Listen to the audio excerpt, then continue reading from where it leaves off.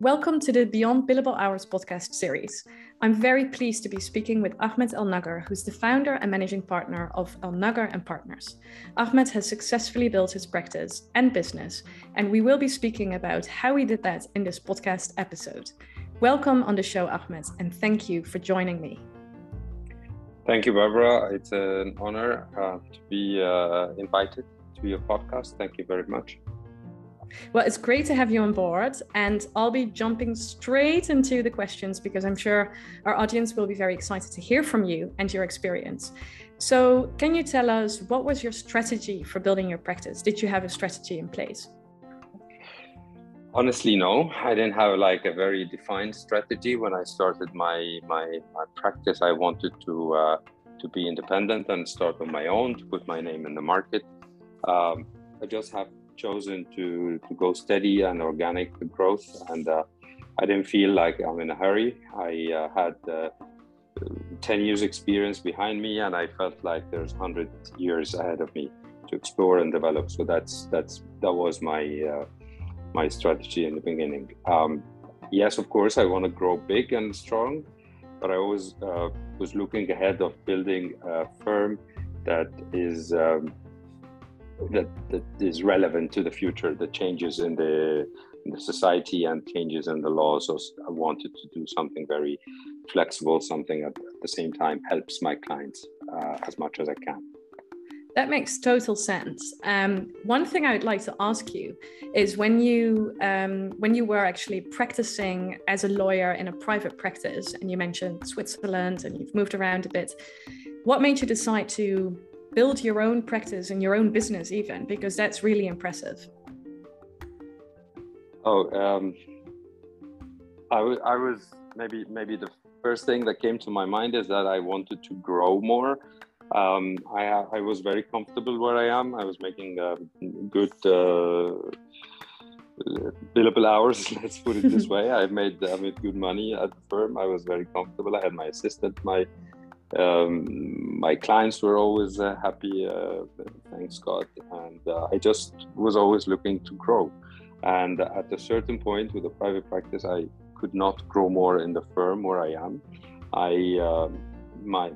The managing partner where the firm I used to work for is a great guy, and he was a great mentor. I was still friends until now, and he encouraged me, and he felt like, if this is where you feel you want to go, then go ahead. And it was the right move. So you've decided on that moment on building your business and your practice. So when did you really start doing that? I believe that any law firm is mainly based on set of values, ethics, and in order to build a reputation in the market. So when I felt that my name as a lawyer started to be recognized, I started to get a good reputation, and I started to have a good network of clients. I thought that this is the right moment for me to go and build up a firm for me, put my name out there, and go on my own, and take my desk colleague, who was my assistant at that time, and I started my firm as only me and her. And time goes on, and I start hiring, and I'm very lucky, I can say. I have very loyal clients and very loyal employees, and I've been working with the same clients for maybe more than 12 years, which is as long as my practice. Yeah, that's very impressive. And I know also from people that we have in common networks is that you actually have a very strong network, and you've built that obviously over time. How many years did it take you to build that network and to build your practice the way it became now? I think I will start with, it took me maybe 2 to 3 years to understand what do I want from the legal field, which direction. And it maybe took me around 5 years to make partner with the firm I started with. And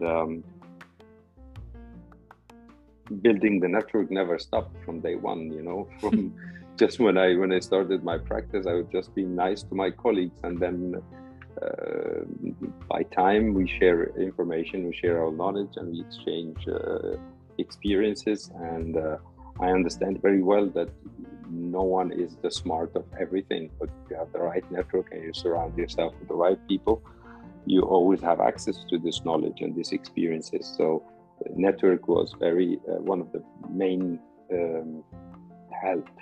main points that helped me a lot to grow.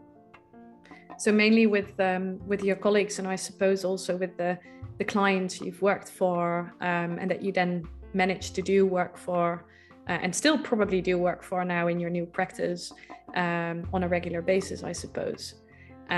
So would you say it's both like maintaining relationships with your colleagues at the time, your clients?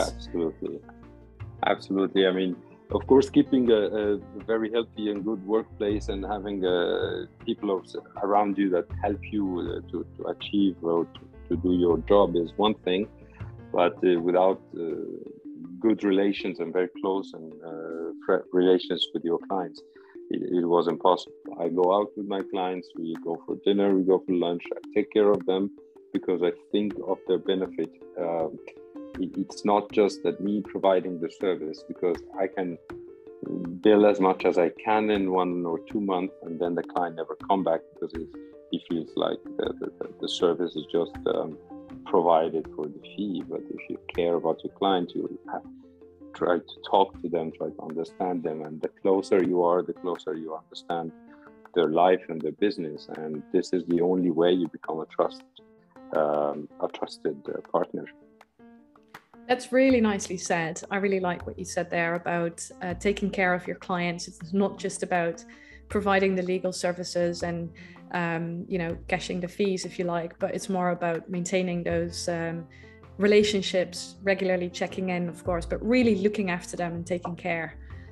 So I really like that you said that. What would you say is your secret to success? I mean, you've built, after 10 plus years of working in private practice, you've decided to build your own business. You've built it in a different country as well. And now here you are, running your business, your practice. How did you do all of that? What's the secret?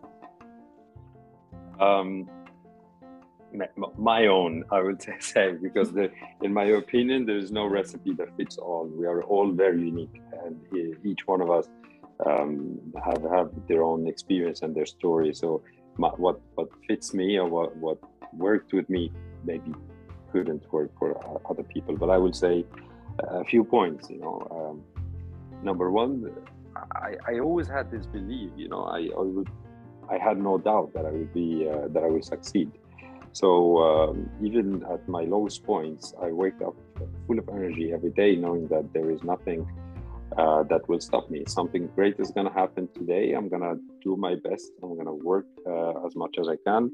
I have a dream and I have a target, and continuously I go work for it. I love that. It's a lot of the time, it's a lot about mindset, right? It's about making, a lot of people say you can't do, or it's difficult, or it's a struggle. And of course, nothing comes easy. But if you set your mind to actually, in sort of like achievement mode, you will actually be able to achieve a lot more. Well, one more thing I would like to add, or maybe 2 more things I would like to add. I was very flexible and open to new ideas. So I question everything I did, everything I think of from time to time. I ask my colleagues if they believe that my ideas or my decisions were right or not.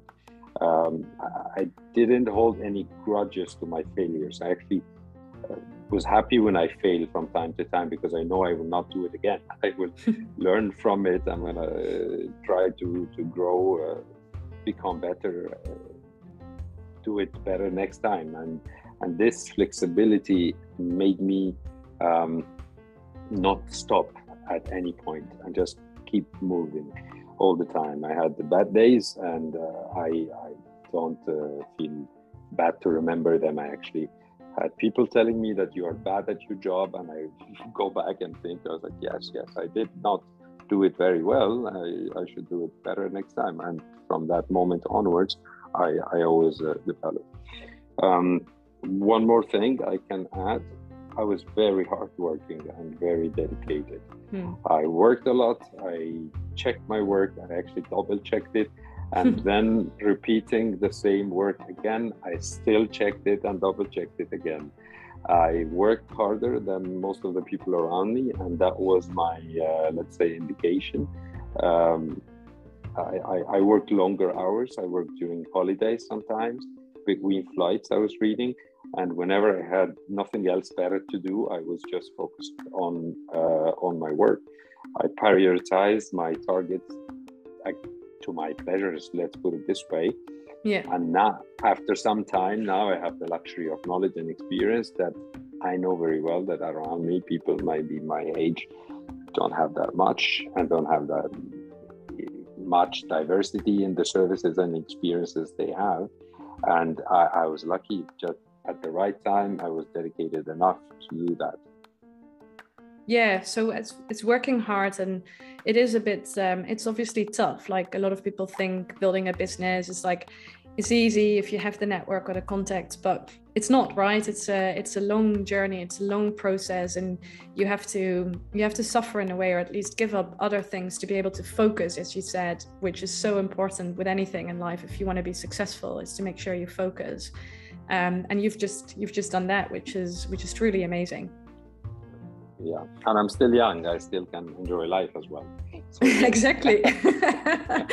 Not until you reach like a very old age, and you won't be able to enjoy your spare time. That would be a waste. Yes, exactly. Excellent. Well done. That's great planning, and it's a great strategy, actually. I admire that. So can I ask you, for our listeners, if you could share like one final tip? Yeah, I can say that legal profession, specifically private practice, is a very stressful job. We deal mainly with problems and businesses that involve a lot of money for our clients, or very high emotional turbulences of our clients. No. In order to balance with that, we need to select very carefully the people with whom we surround ourselves, either at the workplace or in our private life. So surrounding ourselves with like-minded professionals or like-minded partners is a must. And staying away from toxic people or from people who put you down is not quitting if you are taking care of yourself.